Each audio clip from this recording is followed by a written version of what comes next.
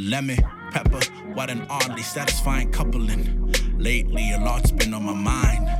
Oh, the world is so troubling.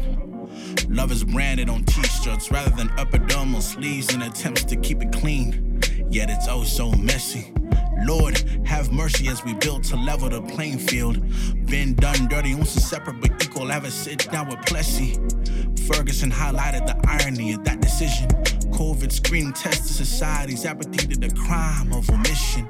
George Floyd lawsuits won amount to cover the cost incurred from the climate, resulting in May's weather conditions. A different kind of hot summer with smoke-covered clouds had us looking up to the stars. Political leaders on pole position, ill-fitted to make decisions on open bars. Drunk, off power during work hours with curfews, hiding night rioters shipping for cars.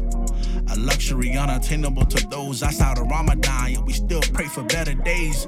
Venting on wax to polish my speech for public discourse because it's the only way. And if it means the death of my social life, I'll ask that you don't shed a tear. So enjoy your wings. Just had to bring in all flavor to your ear during this COVID year. My pleasure.